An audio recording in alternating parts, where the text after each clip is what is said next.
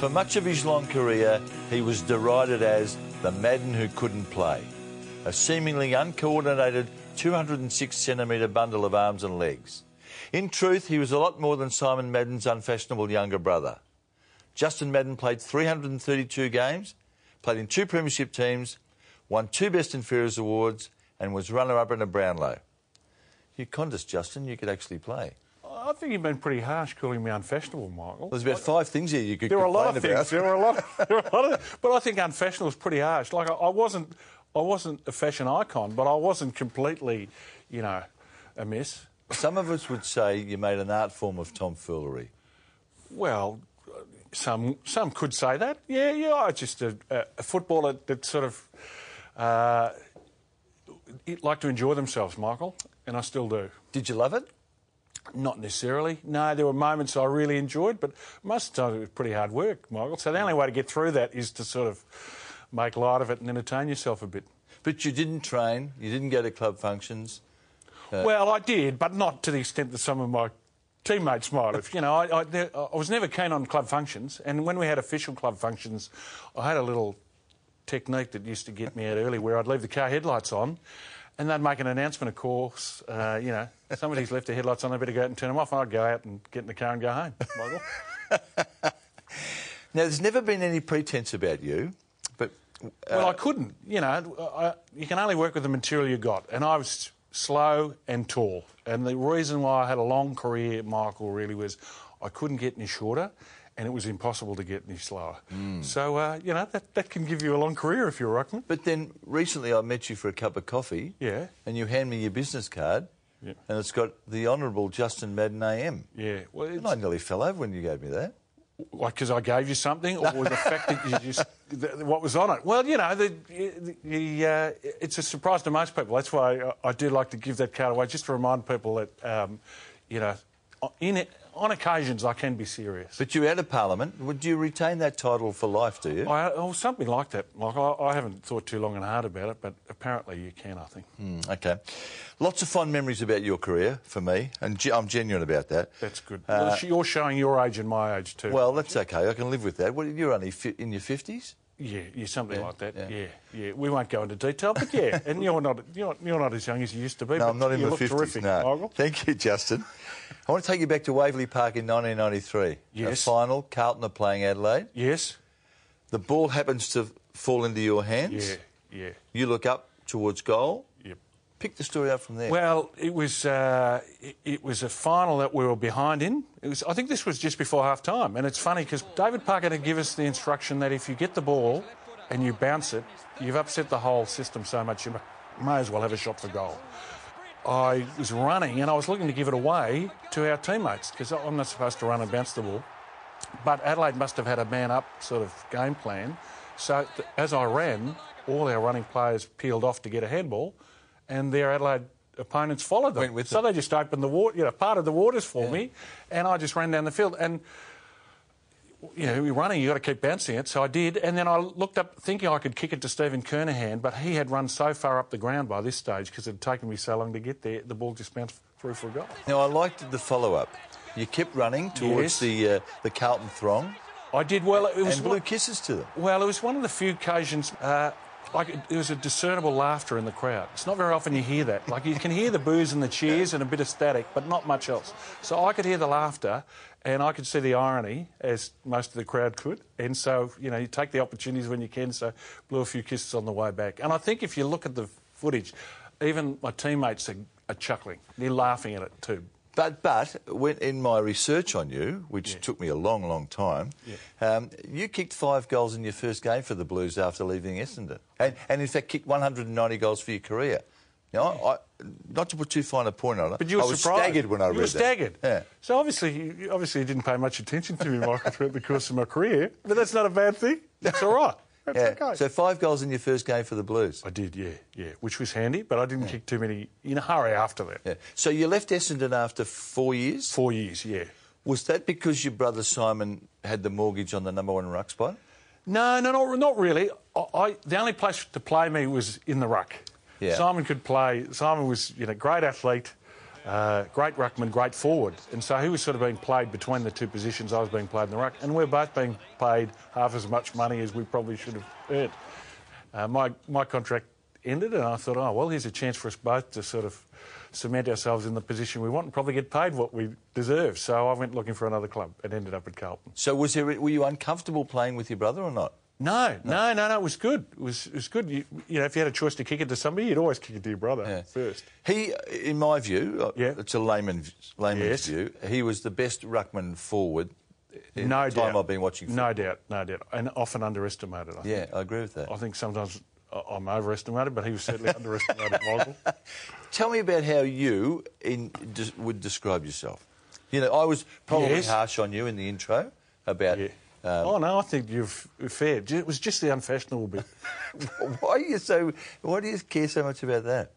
Oh, well, I take great pride in my appearance, Michael. You can only work with the material you got, but, this is the material I got. All right, let me pose this situation for you. You're 206 centimetres tall. Yeah, I used to be. Yes. I don't know if I still am. The weight of the world can wear you down a bit, Michael. You're running out in number 44 on your back. Yeah. And it's a big number too. It's a lot to carry, And it's also... they gave it to me at Eston. I kept it at Carlton and I continued to keep it because it was a reminder to people that, too... They did offer me another number at various stages, but it was, I just wanted to remind them that you thought I was worth 44 when you put me on the list. I'm still 44 and I'm still here. Was there a significant Carlton number that was offered to you? No, it was probably the point. It was maybe 20 numbers down, but it wasn't much better, really, was it? All right, now, the unfashionable part. We've established that... We don't have to go on about it. No, but I want to just pose this specific day to you. When you ran out on the ground wearing a helmet. I did, yes. I wore a helmet because the week... And I don't think the coach received it very well either. So David Parker, and I remember in the aftermatch... he used to write these written after-match reports, go into great detail about statistics and all sorts of things. And one of the lines in it was, Harry, I never want to see that helmet again. And he didn't. But the point being that the week before, I was involved in Mark of the Year, but unfortunately it was Peter Bazusto taking the Mark of the Year on my head, and he knocked me out. But the point being there was no other opponent around us when he took it. So it was sort of a bit of a statement like, I do have a very sore head here, and if you didn't pick it up last week, I've still got a sore head this week. So when you pulled the helmet on, were you self-conscious at all, or was it you taking... Look, I was probably self-conscious for most of my career, Michael. If you look at this body and the way it operates, there's no point in letting that hold you back, though. So I wasn't too self-conscious about it, but it was more saying to my teammates, I'm a bit more delicate than you might think I am. But the other point was, I think it was Lou Richards who said the only thing that Justin Madden seems to have to worry about when it comes to his head is low-flying jumbo jets or something like that. There's a piece of furniture at Carlton in the medical room, the H. Madden Memorial Bed. Yes, yeah. What's the origin of that? Well, I spent a lot of time on it. I probably spent more time on that than I did on the field, actually, Michael. But, to the credit of the medical staff at the Carlton Football Club, it allowed me to have a much longer career than probably most others. And I was very keen on recuperation. I think we were always asked to do extras, and I would always ask to do more recuperation, which spent... That was your extra? My extra was more recuperation. Were you ever injured when you were occupying that bed? Oh, no, but I was preventing injury, Michael. I was always very big on preparation and running. I like that. So, You were a practical joker in the footy club, weren't you? Well, you've got to do something. It's pretty... they can be pretty dull places in the middle of winter when you're not winning. So, and even when you're winning, they can still be dull places. So you've got to entertain yourself as much as your teammates, and if teammates don't get your joke, it doesn't matter, really. What about when Parko decided that you would simulate the conditions for a night game, an upcoming night game, and you went to the showground? We did, yeah. So David Parker, is a great man of football science, decided that we would train... At the time, we were going to play a game. So I think we were playing games at 8 o'clock or 8:15 at night. And it was very early days. So he decided we would train at 8:15 at the showgrounds. And mind you, we still worked in those days. So we worked or we went to, uni or something. And so he had us training at 8:15, which was a really inconvenient time. And by the time we finished, it was close to 10 o'clock. So I thought, just to make a point, when we all got changed out and showered out of our footy gear, I just put my pyjamas straight on and my dressing gown and gave them away. So I'm just cutting out the middleman here. I'm going straight to bed.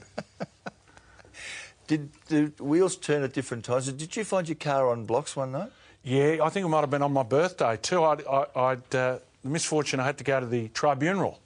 And so when I came back from the tribunal, I might have got a week's suspension too, so I wasn't in the best of moods, only to find that Peter Dean and a few other characters had put my car on blocks and then padlocked my wheels to the staircase at Carlton. So, it took me a while to get home that night. I think you still finished in credit, according to your teammates. Yeah. You're talking about the tribunal, Justin. Did you whack Michael Tuck in the 87 grand final? I may have come into contact with a lot of players like that over my career, Michael, but of course it was never ever intentional. No malice? No, never any malice. And if I ever injured any blokes from coming into contact or high contact, it was always an apology offered immediately afterwards, Michael. Can I ask you once more? Did you deliberately whack Michael Tuck to the head in the grand final? Well, there may be some footage that shows that. Were you suspended for that? I think I was, a couple of weeks. Yeah. So maybe I wasn't as nice as you make me out to be. What about your relationship with Parko? Parko, it was interesting. Is it? Your relationship with him? Yeah, no, Parker's a great man, a great coach. Feisty? Oh, no, I wouldn't say feisty. I think I probably frustrated him. But I was always, I was great admirer of David. I think I won best and fairest under David and probably performed better under David than other coaches. And I just liked the way he went about it. Although, he's a very sort of scientific, formulaic, and also, a bit of traditional fire and brimstone. So I think sometimes that didn't work to the extent that he would have liked to work on me, because I probably was a bit more laid back when he was giving the big, the proverbial fire and brimstone speech. But no, we got on very well, and if anything, I probably frustrated him, but I found him great because he also had a view that football was a part of your life, but it wasn't your whole life. Well, that was your view, wasn't it? It was always my view. Yeah. Because, I could tell that I wasn't going to, I wasn't a natural athlete, so football wasn't going to come naturally. So I couldn't bank on it entirely, so I had to have other things in my life. But when you say that, I mean, you played for 17 seasons, didn't you? Oh, something. But who's counting, Michael? But that's a long time. It's a long time, yeah. A long time at a game that you never mastered. No. In your words, right. That you never mastered. Yeah, I'm quite happy, I was tall, slow, uncoordinated, And unfashionable. Unfashionable as well, so I've got another one there. So all I had to do was just hit the ball to people, and sometimes I wasn't much good at that either. Well, now you're being self-deprecating to a ridiculous extent. Parko said there was a 3-year period in which Carlton outscored every team in the competition for goals from centre clearances. There you go. So you have been paying attention. No, he told me that. No, that was good. I'm glad he remembers that too. But, I mean, your hands were very good. I mean, you had a head start, I must say, standing at 200. Well, I couldn't jump. I couldn't jump that much. I could jump a bit, but, I had a long reach and I was probably the tallest going around, so I'd want to be able to get that head first to the ball. You never cared, though, did you, about your image? You were happy you dressed up as a dinosaur and you would do odd things. Yeah, I'd do. If the media wanted me to do something silly, I'd do it. They had a job to do and I had a job to do. Yeah. And, I was always quite happy to entertain them and myself and make people laugh, Because remembering, there was a period of time when I remember I'd sit in the coach's room sometimes. I'd be sitting next to Anthony Koutafidis and these other players who were all, ribbed and built. And I'd think, I'm great, I'm one of these blokes. I'm an athlete. And then I'd watch the replay and I'd think, no, I'm not. I'm not. Nor have I ever been.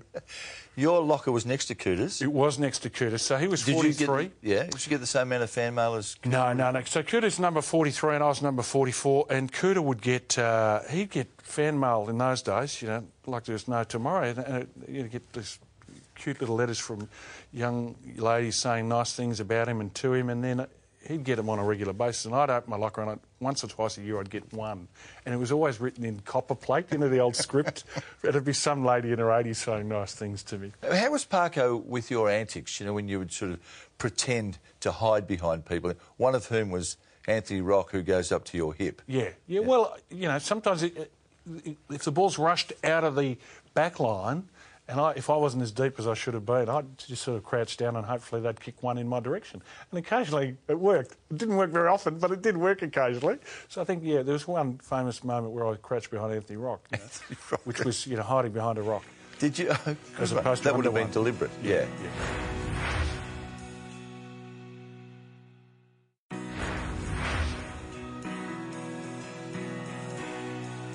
The end of your career. Now, I'm a bit confused by this. Yes. Your last senior game was 1996. Yes, that's right. But you played several games the next year. In the reserves. In the reserves. Now, Parko said to me that you said you were never going to play reserves football. No, I never said that. I'd played a fair bit of reserves footy. But he said to me, I think, in that meeting, he said, I remember the meeting at the end of the season, he obviously wanted me to go. But leave the footy. Yeah, well, you know, he thought my career had finished, but he didn't say that in those words. So I was trying to get him to say it, but he wouldn't say it. So I said, well, look, if you want to sack me or delist me, go ahead. Go ahead. And I thought maybe there's an unfair dismissal claim there if I wanted it. But they wouldn't do it. So I fronted up again and played in the reserves for about 8 or 9 games and thought, this will do me. You know, I'm not going anywhere. There's a popular theory at Carlton, shared by many, that... Have I heard this before? Well, I think you're familiar with it. Yeah. That Carlton were ready to move you on, or perhaps suggest to you that you should go, and John Elliott vetoed that idea. Could well have been the case. I remember John Elliott's young daughter, Alexandra, I think her name was, turned up when she was a young girl. She came into the rooms after the game. We're sitting on the benches in our outfits, and she had a dinosaur, a little fluffy dinosaur on her arm. Somebody said, see that big bloke over there? He's a dinosaur. Go over and talk to him. So she came back the next week with a duffel coat with number 44 on the back, which was quite flattering. But I continued to remind John Elliott there was no possible way I could get the sack because he couldn't break his daughter's heart. So I reckon I got a couple of years out of it. Worked? I think it worked, yeah. I got a couple of extra years, I'm sure. Do you ever reflect on the fact that 2 boys who grew up in Airport West ended up playing 710 games between them? I mean, it's a staggering feat, that. Yeah, I don't think about those things too long and hard, Michael. It's just you just turn up and do what you do. And I don't think it was remarkable that Simon played that much footy, but I think it's pretty remarkable that I did. You know, because he was an athlete. He was a junior sprinter, a champion sprinter. He was a junior high jump champion, great footballer, and I was just tall. You know, I was just a bit taller. Yeah. But you know, I wasn't any of those things. So he was destined to be one. You know, I probably fluked it and hung on for a long time. I did the first story on your brother, Simon. I know, yes, I remember that. So you were a household name in our family. The family. Yeah, like that Mike Sheen. You know him, and we all knew you. I'm flattered, mate, I'm flattered. Yeah. But mind you, that was a long time ago, Mike. And we've moved on from that. Right. Now, did you enjoy playing on your brother? Always. It was always hard work because he could run and I had to keep up with him. But I thought if I could keep up with him to a point that I could probably outreach him. So it was always a fair and reasonable contest. Was it physical? Not too much, although I think there was one game down at Eston where we'd been at Eston together in practice matches, and I knew if he ran off, I couldn't catch up with him. So I would grab his shorts as he started to move away and pull his shorts down. So that would give me a couple of seconds to keep up with him. And I did that when the first time Carlton played Eston at Windy Hill. And with that, he turned around and located his hand in a part of my shorts, which shall remain nameless. And it gave me a bit of a shock, so I belted him across the chest. Nothing savage, but across the chest. And the umpire gave a free kick against me for doing that. So I gave the umpire quite a mouthful. I said, please stay out of domestic disputes. Now, in a technical sense, how did you contend with ruckman of the athleticism of Wren, Barnes, Rendell, McKernan? They're all athletic, weren't they? Yeah. No, I think it was all about positioning, Michael. It's about where you locate yourself between the ruckman and the ball. So it's not rocket science. No, but I'm not talking necessarily about the centre square. Yeah. I'm talking about around the ground. I mean, they could run off you, couldn't they? Yeah. Oh, yeah. They could all run off me. There wasn't a ruckman in the league who couldn't run off me. And if they couldn't run off me, there was something dreadfully wrong with them, Michael. But I would over the course of my career, I worked out that it's a bit like endurance runners. You actually have a bigger base and more endurance the more seasons you put in. And I had more endurance because I just played in the ruck longer than most of these blokes. So but you didn't train, though? No, because I'd work so hard on a Saturday, Michael, I had to recover and do extra recovery during the week. So I would just run all day long. And so in those days, we rucked all day. Or I rucked. Not many ruckmen rucked all day in those days, but I rucked all day. And I'd just keep going. And most of them would fall away after a while. I'd stay close to them and not let them get away. And then I just keep going. So I was, a bit of an ox, just keep going. Did you ever get angry on the field where you that laid-back attitude disappeared? Yeah, but, I couldn't follow through with it most of the time, Michael. I'd get angry and pick somebody up and throw them or I'd, throttle them, but not much, There was never going to be much follow-up on my part. I was never going to be fast enough, So, it was part of football is the theatrics. You've got to give people the impression that you're nastier than you are. You think it's a bit homogenised today, don't you? Well, I think they could loosen up a bit, Everyone's very formulaic in terms of their responses to the media, and when they get out there, we always get the same. They make great politicians, these people, because they stick to the party line, Whereas they should just relax a bit and be themselves. Give me an example. I mean, if someone... I'd love to see one of them get out there one day and just say... When, said, you played really well today. I'd love one of them to say, yeah, wasn't I fantastic today? I was terrific, and give them the thumbs up or so. But no, they're all very well drilled, and they don't step outside that that team line, which is a bit of a shame, really. Yeah, no, I agree with you about that. 2 years after your footy career, you mentioned politics before. Yes. You enter politics to the surprise of many of us. Yes. 1999. Even to the surprise of myself, Michael, really. So, and I had been involved in the Players Association for 7 years. Yeah, which is players union, and we went through a fairly tumultuous time where we went through. The league introduced the salary cap, the draft, and the standard player contract, and this was all news to me. So I had to go and talk to people in the Labor movement and find out what this all meant and what I need to do. And we ran a campaign, and before you leave that, we survived that. Who did you seek counsel from?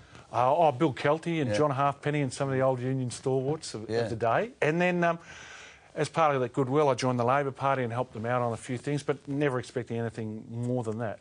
And then, just before the 1999 election, yes. That looked like you're enjoying that. Yeah, I'm having a terrific time there, aren't I? A bit like now, Michael. But 1999 election, somebody came up to me just before it. Jeff Kennett was about to announce, said, do you think you might be interested in the seat? We might have a seat available on short notice. One of the candidates can't run. And I said, when do you need an answer by? And this was over coffee in the morning.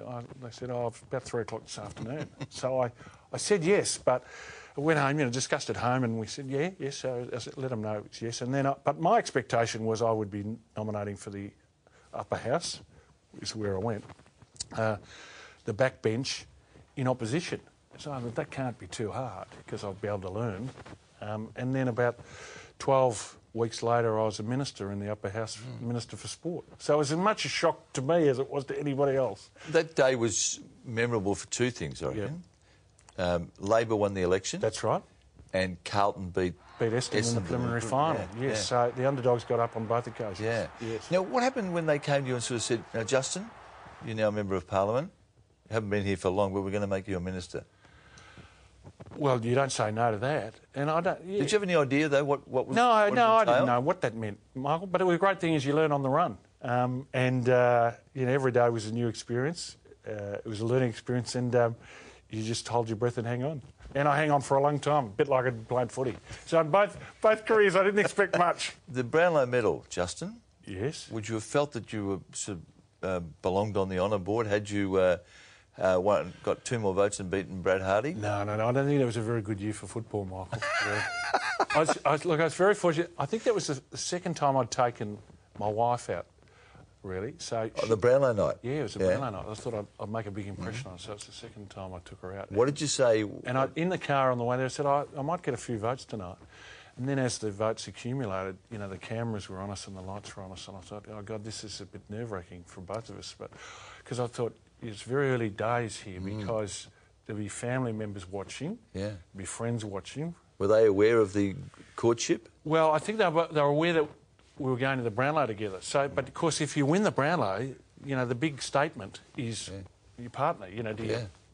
Big hug or front page of the Herald Sun. Yeah, that's right. So I was a bit worried about whether I should. Lay a big passionate kiss or just a peck on the cheek. I didn't know where I was going to go with it because that would be interpreted by a lot of people around us who knew us very well. Yes. And then I think the last 2 votes or something, the votes fell away and I didn't get there and the cameras raced off and went over to Brad Hardy. Yeah. And it took great relief, Michael, because I thought now I don't have to worry about it. I can believe that. Great relief it was. So it was only your second date? It was. I think it was our second date, yeah. So I was greatly relieved that... and, of course, you know, we've been married all these years, so I feel like I got the award I wanted. Oh, very nice, Justin. That's a great moment. You with Stephen Silvani with long hair. Yeah, with very long hair he's got there, hasn't he? But, yeah, no, it's a great moment. And being able to share that and, you know, have all those supporters, you know, really feel as excited as you are is a great moment. It's what you play footy for, really, I suppose. Did you blow any kisses that day? There's a bloke that we both admire for his... yes. For his football ability and the fact he's a genuinely funny man, Diesel, He's isn't a he? funny man. He hardly said a word during our football career. Like, he'd tell me where to hit the ball and I'd hit it there, and that was about all we ever said to each other. But since he's finished playing footy, you can't shut him up. So he's the funniest man I've ever met. But the funniest man you've ever met? But since the end of his football career, he was always very serious playing footy. The 95 premiership team, lots of big names. Yep. Where does it sit among the great teams that you've seen in, say, the last 30 years? Starting from Hawthorn in the 80s. I haven't watched that much footy in the last 30 years, Michael. Really? I know it's a silly question. Seriously, I haven't. Only in recent years have I watched. I was busy in politics. I couldn't watch too much footy. But, it's a great team. But, you know, every team's a great team that wins a premiership for various reasons, you know. I've enjoyed some of the more recent grand finals because I've had a chance to relax and enjoy them. But, you know, I think every premiership side has a story behind it too, which galvanises those players to achieve what they achieve. And whenever you hear about those stories, they're always great and they're worth listening to as well. What are you doing these days, the Honourable Justin Madden, AM? I've gone back to working in the field I originally trained in, which is architecture. So I work for a company called Arup, who are an engineering design consultancy. And that keeps me busy. So do you miss an active involvement in footy at all, be it ruck coach, commentator, whatever? No, not really. No, I enjoy watching it from a distance and being an armchair critic. But no, I think like a lot of things in your life, there's a period of time which you invest your energy and your emotion and have a go at it. And then there's a point at which you leave it behind and move on. And, you know, I've been very fortunate. I've been able to do that with football and politics and still have a nice, you know, nice things that I can be passionate about and work in as well. Justin, I didn't mean to call you unfashionable. Simon Thomas. No, I think you're probably right. But I can see these socks. I don't know if you can see these socks. This is a man who's calling me unfashionable. And look at those socks. They're not fashionable? Well, I don't know, because I wouldn't know, no, would I? No, exactly. Now, look, despite that, that was a tease. Of course, you're entitled to be extremely proud of what you've done. And I think the family, as I said before, 700 games for the two of you, monumental achievement. We enjoyed watching you play because you're a distinctive character and you've got plenty to show for it. Nice to see you, Justin. Thank you very much, Michael. Thanks.